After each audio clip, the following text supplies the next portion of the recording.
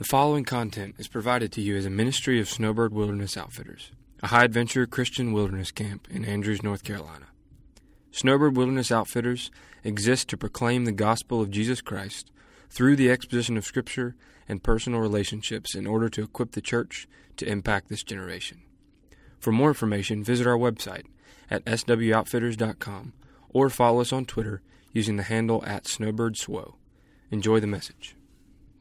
Our next speaker, Brian Fierksen, is from Virginia. He's from a church called Highland Heights, and he's been coming here since 2008, which Brian, to me, my memory of that summer when Brian first came, he was a co-youth pastor with another Brian, and the other Brian, like right away, was just all in, and he still very much is.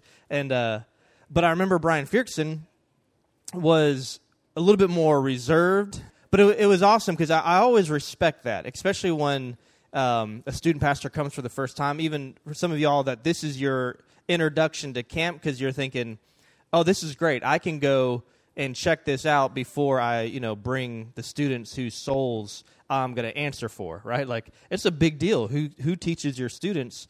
And I just remember that about Brian, that Brian was here and he was all in and enjoying the experience, but he was very much measuring everything. He was testing everything against Scripture. He was not just going to hand over his students to our staff just blindly, that he was very much involved in it. And I remember thinking early on, like, this is either going to be one and done or he'll be a lifer, right? And that was a decade ago. So just really cool, the partnership we've been able to have and fellowship. And I say for me personally, man, I'm always personally encouraged and challenged by Brian, just hanging out with him, talking to him, hearing about his family, and but his faithfulness in ministry. Because since I was 8 years old, Brian has been doing student ministry.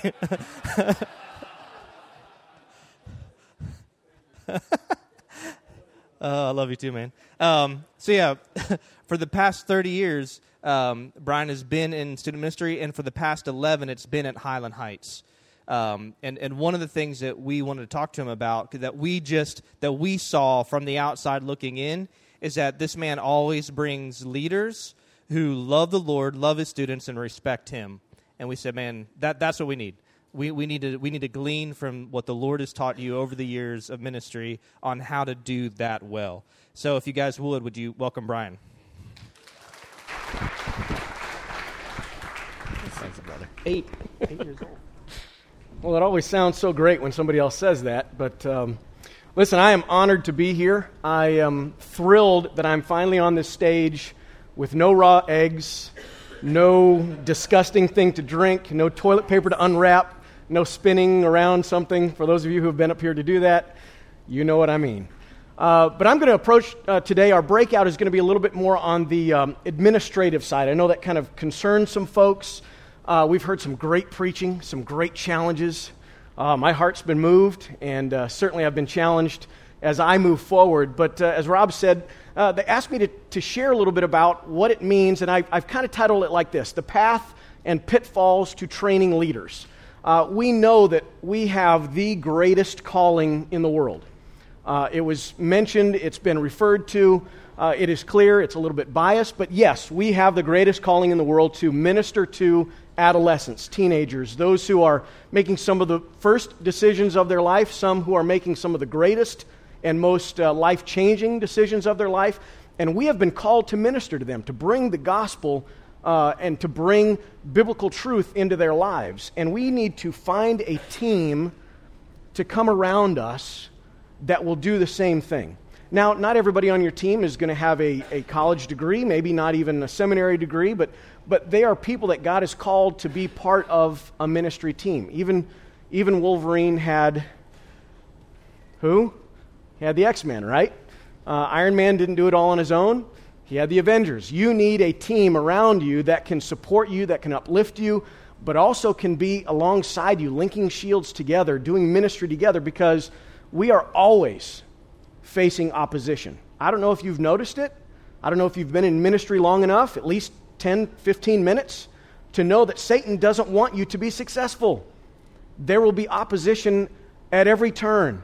There is going to be opposition from without. There's going to be opposition from within. We know that God wants us to be victorious, but Satan wants to constantly attack us and to keep us down. And this weekend has been great just for the encouragement, for the support, for the challenge. But let me step into some practical things. I see leadership development in three phases. Phase number one is recruitment.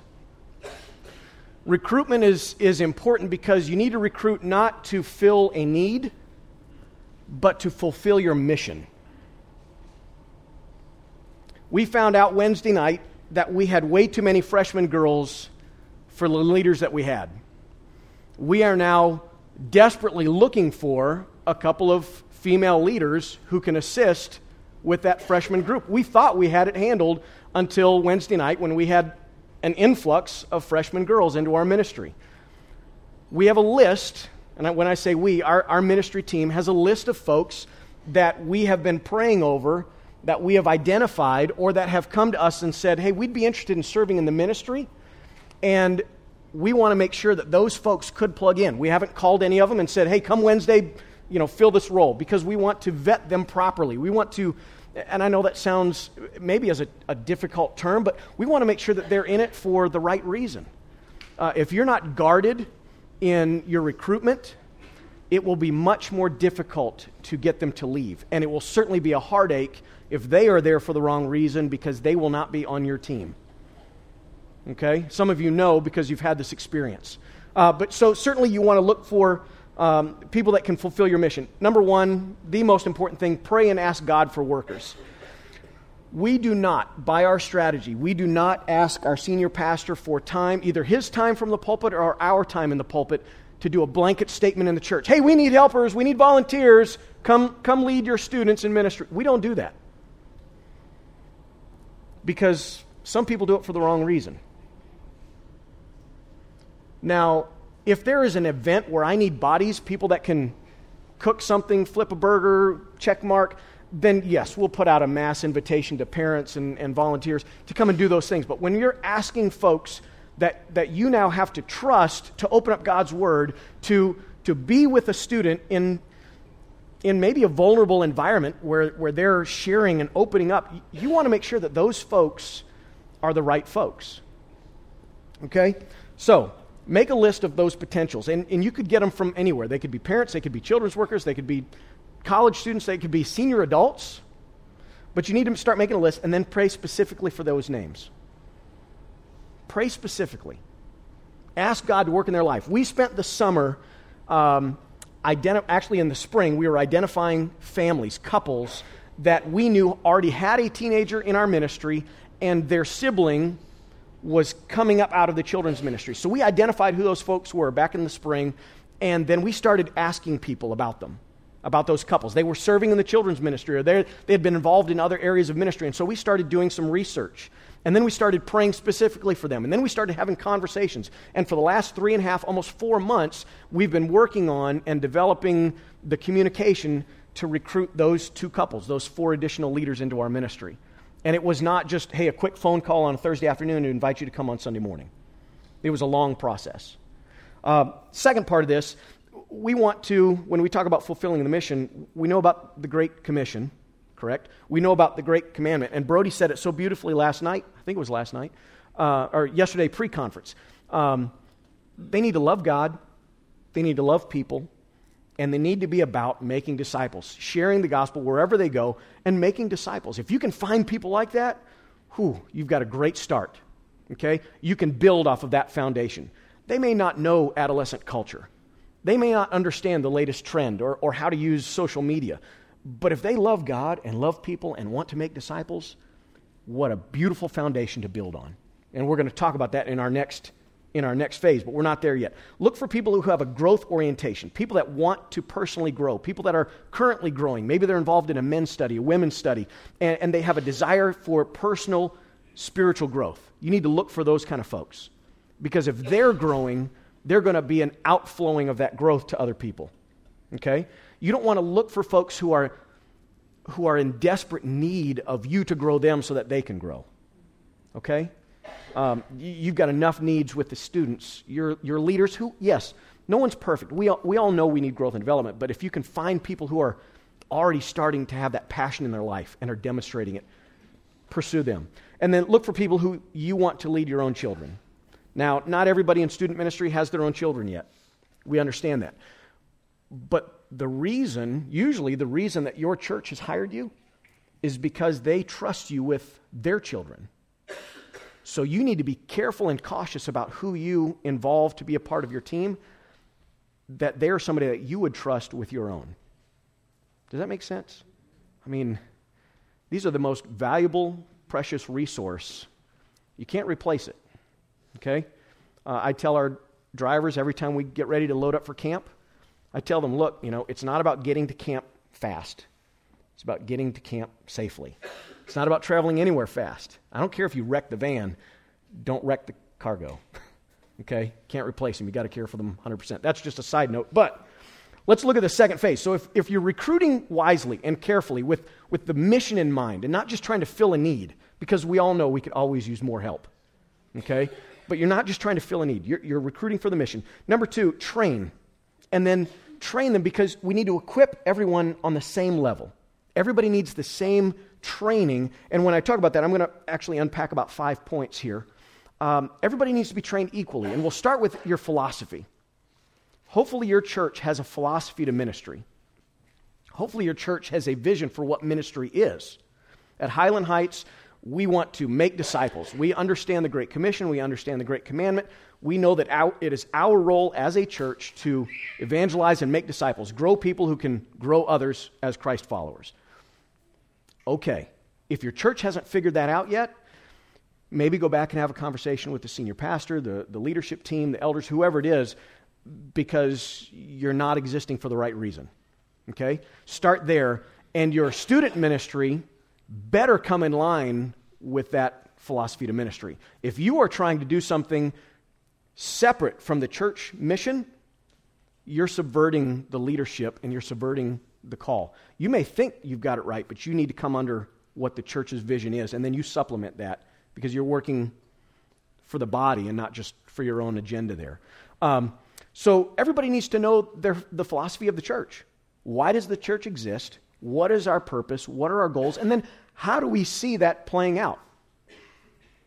If our philosophy is to make disciples here, at Highland Heights, we see that with three simple words. We connect, we grow, and we impact. So we connect one another through salvation to God. We connect in fellowship to one another. We grow individually in our spiritual disciplines. We grow collectively as the body of Christ. And then we impact the church, we impact the community, and we impact the world. Everyone in our church, we would love to say, understands that. But the reality of it is, we know that they don't. They might be able to say 3 words. They might even be able to use our abbreviation, CGI. We've heard that for a long time, and I think everybody says that, but they don't necessarily understand it. Your leadership team, however, needs to understand what that means. So back, it's about 3 weeks now, August 5th, is when we had our annual leadership orientation. We've had leaders that have been serving with us for 7-8 years on the same level with the brand new couples that joined us. And we did leadership orientation that laid out all these simple things. This is our philosophy. This is our methodology. Here's what we're about. Here's how we're trying to get there. These are the things that are important to us, our core values, so that everybody was on the same page. Now, granted, those who have heard this now for 5, 6, 7 years are, yes, we know, we've heard it. Yes, but they haven't. And the new people need to get on board with why we exist. Otherwise, guess what? They'll have their own agenda. Did you know that? You've experienced that. If somebody comes on board and you have not taught them and trained them the direction that you're going, like the captain of a ship, the captain plots the course, he knows where you're going, okay, and the crew gets on board and they help you get there. But if your crew members are not helping you get there, they're helping you not accomplish your goal. That's a nice way to put it. Okay? So, yes, we need to teach them their philosophy. We need to teach the methodology. What are you currently doing in order to fulfill that mission? If we're about making disciples, how do we do that? And it may look different in Georgia or Florida or Alabama or Virginia or New York. Your methodology is change. It's flexible. It's adjustable. You've probably heard all this before. But it needs to always come back to your philosophy. Why do you exist? If you're doing things, and we had a major shift about 6 years ago, and we moved our student ministry away from activity, program. We just said, look, if we're about making disciples, the things that we do need to always point to making disciples. When Rob asked if, he says I was, very critical or, I guess, careful. Yes, I wanted to know that if we were going to invest in time and energy and money to come here, were they going to help us make disciples of our students? And if they were just going to entertain our students, we can go to another camp that's a little closer. We could go to one that's a little less expensive. But if they are about fulfilling the Great Commission, about making disciples, and that's what we want to do, then why in the world would we not partner? Okay? We need to filter all of the things that we do around that goal, that end in mind. That will be a challenge. It will be a challenge helping your leaders understand that program or that event that we used to always do doesn't really fit. Or what about parents who have bought into something that you do every year? Oh man, we love this. And your students. It is a long transition to get people to understand that if this is what we're about and we're going to modify and adjust our methodology in order to make that happen, some things have to be eliminated. We're going to do new things, but some things will have to go. And that's tough. I do not recommend doing that in your first year of ministry. Okay? It will probably take you several years to develop it. Okay? And just a side note in that, don't sit down in your office, close the door, and try and develop that yourself. You've got to get input. You've got to get people to buy in. If that means talking to your key leadership, if it means talking to other pastors on staff, if it means talking to some of your key influential parents and find out what that methodology should look like in light of our goal of making disciples, then do that. Because the more people who have buy-in, to a certain extent, but the more people who have buy-in are going to be your proponents. They're going to be your mouthpieces. They're going to be the ones who have circles of influence that you don't have, and they're going to encourage people to get on board with you. But if it comes from you, out of your office, in your own mind, then it's just you making the sale. Okay? So methodology, that's something that can change. It comes and goes with culture, and let me tell you, we've seen a lot of methods change over the years. Someone was asking me just the other night, what was one of the biggest changes in ministry? Technology. For those of you who've been around a long time, technology is totally different than what it was in the 90s. You didn't have to worry about what the latest and greatest thing was. You had people show up because they planned to go, and then they didn't just get a text or whatever else on social media that says, hey, this is happening, hey, let's all go. Things have changed. Thank goodness the Word of God doesn't. Let's talk about values. If you have a philosophy to ministry that follows Scripture, it's unchangeable, but your methodology is fluid with your church culture, your community culture, the needs of what's going on in order to still hit that goal, your values are those things that are vitally important, almost non-negotiable, that will help you get to your goal. Okay? We have these 3 statements: connect, grow, impact. We have, in our student ministry, we've unpacked 12 core values that are basically baby steps that help our students do those 3 things. As if connect, grow, impact wasn't simple enough, we tried to do simple baby steps to help them understand what connecting was. People bringers. We value people bringers. So if you bring a guest, we're going to celebrate it. Man, I'm so glad you brought a guest. If you're a welcomer, you're standing not in your huddle of group of students, but you see one of those new students come in and you're welcoming to them. Or you're welcoming to the student that you never have talked to before but has come in the door for 6 months every Sunday and you've never said hello. Those are simple things that we feel are extremely valuable for our students to grasp so that they can start fulfilling this mission, this expectation. Now, that's just on the connect level. We want to see them as Bible readers and prayer warriors. We want to see them as encouragers and disciple makers, but that's further along down the line. And we have a number of students who, once we unpacked that a year ago, they said, oh, well, I can do that. I can invite a friend. I can be friendly standing at the door and greeting people. That's easy.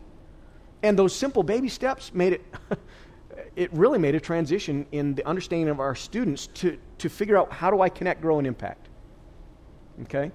So, your philosophy to ministry, everybody needs to be trained in that. Everybody needs to understand why you do what you do, your methodology. Everybody needs to buy into these core values because, listen, if a small group leader and a Sunday school class teacher and a mentor and a friend are all talking about being a people bringer, and you're hanging out at the ball game and you're talking about, hey, who can you bring that's here sitting around you at the game? And that vernacular, that terminology is part of your everyday life. It's not just me preaching a sermon or 6 weeks or 12 weeks on, hey, make sure that you're a welcomer. It's just part of our DNA. And that's important because that's what will change. That will shift the culture in your ministry when it becomes part of your DNA. All right, so number 4, policies. We wanted to make sure that our leaders understood our policies. Policies are basically the things that you do or don't do in order for your ministry to run smoothly and safely. Our building, with where we are, our building is down the hill and across a street from the rest of our campus. For our brand new parents, that is a scary, scary thing. Their 6th grader, who was for years was brought into the children's area with the children's check-in desk where they scanned in and they went behind a locked door and they were in the hallway that was totally secure. Now their 7th grader is just dropped off in a building that's down the hill and across the road and way over.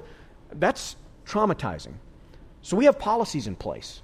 We have things that we tell our parents and tell our students. They don't walk up the road. They don't go out here. They were picked up by you. And so we had to formulate all that stuff to help our parents understand that we do care for your child and we're going to do whatever it takes to make sure they are safe with us. But we also talk about, just the simple things of money. Students turn in money for an event or they turn in something for maybe a fundraiser. I don't know how many times people will walk up and just give you, here's my $20 for whatever. Oh, you know how dangerous that is? Not just hey, I've got lunch money tomorrow, but there's no accountability. We just have a simple system. We have envelopes, and they write their name on it and what the event and how much it is, and they put it in the envelope, and then that envelope is given to me only, not our helpers, not our staff. It's sealed, it's closed, and somebody will know if that envelope is open because it's been torn open. So what they say is in there with their name, and then it goes through our records secretary, financial secretary. But we just have to explain that to folks. Otherwise, how many volunteers would have their child in their small group hand them money for an event? We don't want anybody to be in that situation. Okay, the way our world has become, just an accusation. Well, I gave you money. Just an accusation. All right, so the other thing, besides these policies, expectations and responsibilities. You should, with your leadership, have clear expectations. And again, this is still in the training area, the phase of training. What do you want from them? Do you want them to be a godly example in their lifestyle? Do you want them to maintain a godly representation on social media? Do you want them to practice personal spiritual disciplines? Do you want them to be engaged in conversation and relationship with other students? Do you want them to be there early enough so that they are a help to you prior to a service rather than a hindrance by coming late? Everything from deeply spiritual to just simply practical. You may have thoughts in your head, but the last time I checked, no one's a mind reader. My wife reminds me that all the time. I am not a mind reader. You've got to tell me. So you have to lay out some very clear expectations. And here's the thing. You could expect it. Here are your expectations. Here are your responsibilities. Here's what we need from you. But if they don't agree to it, how do you hold them accountable? A business friend of mine years ago said, and he probably got it from somebody else because I've heard it in multiple places, but how do you expect anything that you don't inspect? Right? So we do accountability with our leadership. And originally, in the early days, the accountability was, well, how many days of devotionals are you doing? How many times are you coming to a service? We've changed all that. And it kind of is spilling into my next point here, but the accountability is more, what are you struggling with? What are your concerns for your students or for our ministry or for our church? How can I pray for you? Okay? I'm getting ahead, but we want to know them on a personal level, not just, you serve for us, and so thank you very much. Here's your pizza. Have a good night. We want them to know that we care, but that's stepping ahead. But when you talk about expectations and responsibilities, set those bars high. Set them high. If you want and expect these folks to be leaders, to be something that, or someone who models Christ to your students, put that bar up there. Let them strive for it. Challenge them. We challenge our students all the time, right? Some of you may have read the book, Do Hard Things. I mean, we challenge our students. Get out there, man. Be a witness. Be a testimony. Be an example to your peers. Go out, feed the football team and tell them that you go to our student ministry. Wear the shirt, represent. But shouldn't our leaders be challenged with such high standards as well? So that as they model and they mentor, students see them and say, wow, I want to aspire to that testimony, to that leadership, to that consistency. Not that we're putting people on pedestals, but the expectations are high. Okay? Responsibilities are clear, and then we ask them to sign it.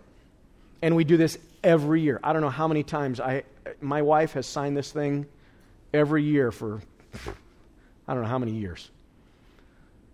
But we throw all the ones out from the last year and we get them all to sign the new one because we want them to commit for a year at this high level. And you know what? We have turnover. We have turnover, and it's okay. Part of what I wanted to talk about a little bit today, but decided not to do, and I'll just briefly address it. How do you know when it's okay to let a leader go? Sometimes you're excited about letting them go, and you want to push them out. But when is it okay to let them go? This broke my heart because we had an older lady who served in our choir for 15 years. And our pastor preached a message about serving and stepping out of your comfort zone. And she came to me the next day and said, God has laid on my heart from the sermon yesterday that he wants me serving students, no longer in the choir. And so we started that process, and we went through the application. We went through the training manual. We went through conversations and meetings. And we had a night of worship just a couple of Sunday nights ago. And she was in the audience. And one of our choir members asked her after the service, well, where were you? She said, I'm serving in the student ministry now. Oh, so you're not going to be with us anymore. And it broke my heart to hear that because we should be celebrating. If God is calling someone to another area of service and ministry, celebrate it. And not just because he's bringing them from the children's ministry to the student ministry, yay, we have more help. No, it's if they leave from you and God's calling them to work with a college ministry or an adult ministry or lead a ladies' study or go back to children, celebrate it because one, God's calling them and they're actually worthwhile of being called to another place of service. God wants to use them. And two, aren't we all part of the body anyway? So it breaks my heart when people treat it that way, but we're trying to change that culture. All right, so let me talk about this third phase. So we talked about recruiting. We talked about training. Everybody needs to be trained on the same level. There's no difference between a brand new volunteer or a many year veteran. They need to know your philosophy, your methodology, your core values, your policies, and certainly the expectations and responsibility. That's across the board. Now, when you develop a leader, that's different because everyone is different. Okay? Developing leaders, you invest in leaders individually. And that becomes difficult. One, because everybody is different and unique. Two, some of them are the opposite gender, and so you can't do a lot of things. Okay? Just for guarding safety, image, all those things, integrity. But you have to care for your leaders individually. You have to let them know that they're valuable. And not just because they're sitting in a group asking questions. They're valuable because they're God's children, and they're important to you because you're serving alongside together brothers and sisters in Christ. So here's what I'm proposing in these points. Number one, you got to learn how to relate personally. Know your leaders on a personal level. Know what their hobbies are, their interests. Know where they've been. Part of that we find out in our application. It's actually 4 pages in our application. Because we ask them, what do you like to do? Where do you think you would best fit? What type of teenager would you best relate to? Gamers or loners or, back in the day, skaters, athletes, who would you best fit? Who do you best connect with? Well, when I was in school, I was comfortable in this cultural setting. Okay. But what about somebody who has a real passion to do triathlons versus somebody who really loves staying up late playing on their video game system? You have to treat those leaders differently. You've got to engage with them differently because they have different strengths and weaknesses and shortcomings and hang-ups. So know them personally. Get to know them. Build time. Second thing, not just relate personally, but invite creativity. Invite creativity. Did you know that God has put in every person something unique and something special? They may not realize it. They may not be comfortable saying it. But that's true. There are things that our leaders have come up with that I never would have thought of. Part of my personality is kind of in a particular box. Just kind of who I am. I get it. I understand it. It was a little intimidating thinking, I've got to follow John G. Tate. I haven't run over to this side of the stage. I haven't thrown anything or jumped up and down and yelled and screamed because that's really not a lot of my personality. Now, I can be sarcastic with you, but that's a spiritual gift only Zach and I have. And so, but that's the thing. You've got to know people and know their personality and know their background and their history so that you can interact. But this creativity that's out there, somebody may be an absolutely gifted artist. The church that we served at in Macon for 12 years before we were in Highland Heights, we had a lady in our church who had no formal training with art, but she was a phenomenal artist. And she said, you know what? I know what you guys are wanting to do with the theme of your room and the student space, and do you mind if I come and paint some things? And I said, yeah, sure. What do you have in mind? She came back about 2 weeks later with drawings of how she wanted to demonstrate the logo on this wall and how she was, it was just incredible. I mean, it looked like it was professionally done. She'd never had any training in her life, just natural at it. And so she spent the next 6 months painting murals and different things all over the space. It was incredible. I can get a roller and a brush and do that right there on the gray. I can handle that. But her giftedness was incredible. And there are people out there that have that. You've got to find it, and you don't know until you ask or have conversation and relationship with. Okay? But invite that creativity. Someone's going to come up with an idea that you've never thought of and be willing to embrace it. Okay? Learn to delegate. And this is an area that I am growing in. I am trying to learn more and more. Some people have called me, controlling at times. I get it. But delegation, I got this quote from Greg, and I don't know if I'm saying his name right, but Groeschel. He said, don't delegate responsibilities, delegate authority. There's a big difference. For those of you who have maybe even staff or interns, you understand that. There's a difference between authority and responsibility. Okay? I can have somebody responsible for setting up the tables, but do they have the authority to go take on and encourage others to be a part of this or to step into, hey, can we create a different way of sitting? Can we look at something other than tables? Do they have the authority to make those decisions? Okay? Delegating responsibilities creates followers. Delegating authority creates leaders. Think of ways that you can delegate. I'll tell you what, when I started learning how to delegate, I realized, one, that things got a lot better because it wasn't me trying to do it all. Things got better because there were more people invested in what we were doing, people taking on leadership roles that I had never thought we should do. It was just amazing. When you're willing to trust people and you delegate authority to them, your life actually gets better. Now, from time to time, you have some bumps in the road, and you got to reel some people in. But if you're all headed in the same direction, if you've put the right people on your bus, and you've put them in the right seat on your bus, you're still going in the right direction. It just may not be how you were going to do it. Okay? So, relate personally, invite creativity, learn to delegate, model what you expect. We've been talking all weekend about, our personal holiness, personal integrity. This is it. We have to model it. We have to be real, not just to our students, but to our leaders. And you know what? Sometimes real with our leaders is different than real with our students. Sometimes real with our leaders is being able to sit down with a guy, maybe your age, at lunch, and you just unpack it. Just unpack it. I'm struggling with this. I'm hurting with this. Somebody you trust. Somebody that you know is going to pray with you. And you've just got to be real. Okay? And it's important because how you model it, how you show it, is going to be how they model things too. If you keep things hidden, if you kind of are reserved and just, this is me to myself, they're not going to be open with the students either. And then the students won't be willing to be open as well. Cultivate initiative. Instruct, empower, motivate, oversee, release, evaluate. It is awesome to find leaders who are willing to just take on roles, take on responsibilities, start a ministry, go do this. And you know what? Then you come back and you evaluate it. How did that go? What else did you need? Was there something that we could do to align that or bring somebody else along with that? Could we partner with another area of our church, another ministry? And you discuss it. And you know what? People grow through evaluation. Things might be modified and changed, but you know what? Things can improve that way. If you keep going the same way with the same methods, it's not always going to be effective. If it's not effective now and you keep doing it, you're just going to get frustrated and burned out. So, cultivate initiative. Play together.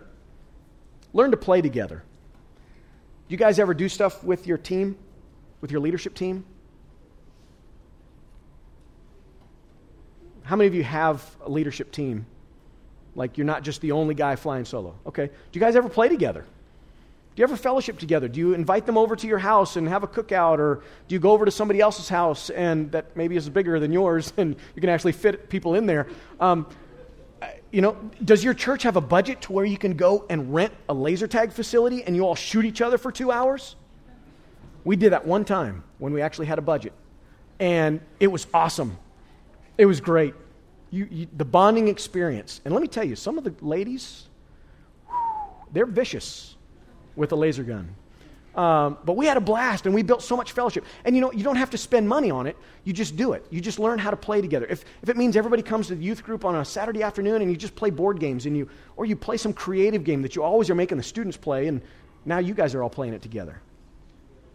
But you've got to learn to play together. Okay? Build friendship, fellowship. Let them know that you care. And finally, final point of this section on development is this. Give genuine appreciation. Everyone loves appreciation. You may think, you're the tough guy, you got the rough exterior. You don't need to have an attaboy. You don't need somebody to say, hey, you did a great job. I appreciate what you do, and I appreciate you. You don't need that, right? Man, I lived under that misconception for about 10, 12 years. But you know what? When somebody would say, wow, I really appreciate what you're doing. Didn't even have to be much. Just somebody said it. Write cards. Send a simple text. Face-to-face, conversation. And here's something else that I learned. Don't say, I appreciate that. Like as in the work that you did. Hey, man, I appreciate you setting up those chairs. No, I appreciate you. I appreciate what you did. Be personal. I'm telling you, when I changed my method of how I would say thank you, you could see it. Their face changed from, oh, well, he just thanks me for doing the job. No, I thank you. I appreciate you for giving your time. I appreciate you for being here. I appreciate you. And it radically changed my approach and the personal relationship that I was having with leaders. But, it was meaningful. And then you know what? It started coming back. They were like, you know what? I really appreciate how much time you spent prepping that or working on that. Or I appreciate you giving your time for this student or for my kid. And it's just amazing how much people appreciate appreciation. Okay. I'm definitely going to be done on time, Zach. We have 6 minutes. I'm going to go through the pitfalls. Because believe it or not, I am not perfect. Believe it or not, I have made mistakes. Regardless of what Rob might have told you, Yes, and being in ministry for this long, I've made a long list of them. So I'm going to give you just a few simple things that you need to be careful of. Number one, when you're doing this, don't be prayerless. If you are not bathing decisions, searching, training, developing relationship, if you're not bathing this in prayer, you might as well go get a secular job. I'm sorry. If you're not reliant on the Holy Spirit, if you're not bathing this in prayer, He's not going to give you the direction, He's not going to give you the names, He's not going to give you the benefit, He's not going to give you the results, because it's really not about you to begin with. You've got to bathe this in prayer. And, hey, I confess, there are times when it's just, so busy. Sunday mornings, I have a reminder set on my phone. 15 minutes before the other leaders arrive, our student staff, we meet and we pray. We all have it as a reminder, and you would be amazed at how many times that will go off and we won't pray. It's frustrating. Because then all of us, what are we saying? That we can do this in our own power? That we can teach in our own power? That we can love on students in our own power? That we can resolve these things in our own power? No, you can't. You've got to be dependent on the Holy Spirit. You've got to be dependent on prayer. So pitfall number one, you're prayerless. You're not giving it up to Him. You're doing it on your own. You're going to burn out. You'll be done. Go sell insurance. Number two, prideful. Hey, you've got a diploma on your wall, maybe even 2, maybe 3. So you know it all. You've been doing student ministry for a long time, right? Some college kid coming in, they can't give you some advice. Some parent that has never worked with teenagers can't ever give you a good idea, right? Be careful. Be careful. Prideful is a serious pitfall. When we think that our answer is always the best answer, you're headed down the wrong path. When you think you know it all, you're headed down the wrong path. We need to personally be growing. There are a couple of books that I just absolutely love. A guy by the name of Tim Hansel wrote a book years ago called Holy Sweat. You can still actually find it on Amazon. I actually bought 7 of them recently for some student leadership. So there might be a few out there still. Great book. Great book on just personal reflection and growth. Dangerous Calling, Paul Tripp. Some of you guys have read that recently. Sticky Teams by Larry Osborne. That was eye-opening to me in the sense of how leaders need to change their leadership style based on the people that they're leading and the number of people they're leading.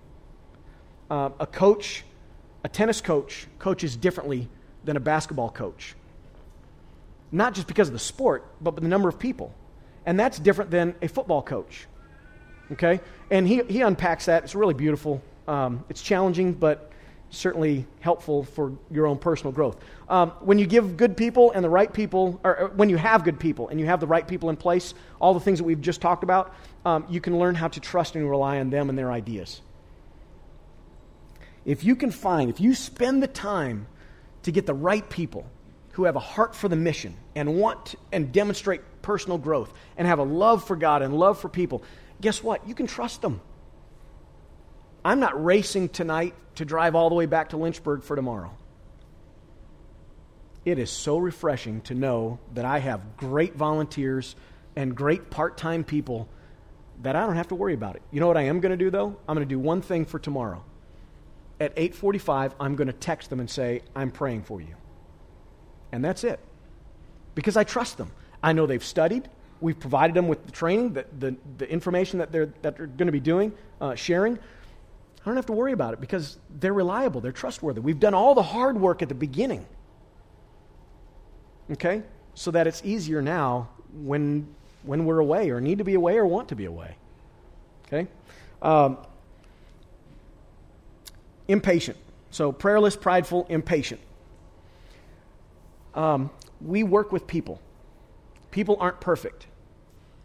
I love the fact that there's a mirror every morning when I wake up because I can find the first imperfect person every morning. And I am thankful that my wife is patient with me all the time. And we need to be patient with other people. You're going to find a leader You're going to have somebody volunteer. You're going to be involved in something, and boy, it is going to test your patience. I cannot give you illustrations because I don't want anybody to hear or see it on Facebook Live. But we've had folks that have tried my patience to no end. And then how do you deal with that? How do you interact with them? How do you discuss with them? Well, you have to be honest and you have to be open, but you've got to share it with love. I mean, everything that John G. was talking about in confrontation, plug that in here. Okay? So the notes from earlier, put them in here. In dealing with difficult folks, you still need to be patient, but you've got to address it. We've had folks that have led our students down some wrong theology, and we didn't know it. And we had to address it. We've had folks that created all kinds of drama and conflict, and we had to address it. You can be patient, but always make sure that you bring us back to why you exist. If the things they're doing is distracting from what we're about, they probably need to go. Last thing I have is passionless. And I am so thankful that Brody was able to share this from 1 Peter 5, but we really do have the greatest calling. And I know sometimes we get discouraged. I know sometimes we get tired. I know sometimes we're distracted by so many other expectations on us. You might be a full-time pastor or youth pastor in the church, but your church expects other things from you. Your pastoral staff expects other things from you, and you still have a Wednesday lesson, and you have a Sunday sermon, and you have activities and other things that you're planning. Even with a good team that's helping you do this stuff, there are a lot of things that steal your passion. And when you lose your passion, it is difficult to get back. It really is. Places like Snowbird, not just bringing your students here for camp, not just the iron on iron, but what they have shared with us already. That they have a deep passion for us. They have such passion for us that they challenge us to interact with one another, to bring down our walls, to open up ourselves and our relationships so that we can stand united together. Because like I said, student ministry, Satan wants to isolate us. He wants to make us feel like we're the only ones doing the only thing. But that's not who we are. We're a body united in service of our God and King to go do one of the greatest works ever to be done. Reach students for Christ and grow them in their faith so that they are mature believers, mature disciples of Christ. We need to link our shields together. We need to encourage one another. We need to support one another. And if we don't do that, we're going to watch one next year go into another field, and we're going to watch somebody else fall in infidelity. We're going to watch somebody else. I don't want that to be me, and I certainly don't want that to be you. Don't lose your passion. Don't lose your heart for the Lord. Remember, love God and love people. It's as simple as that. Let's pray. Father, thank you for their patience with me. Thank you for the opportunity to share just a little bit of practical nuts and bolts. Some of the things that I've learned over the years, some of the things that I've made mistakes about. And Lord, I just pray that you would use any of this information to help, to grow, to train, to develop. And I thank you for Snowbird and the opportunity to come share. And I pray this in Jesus' name. Amen.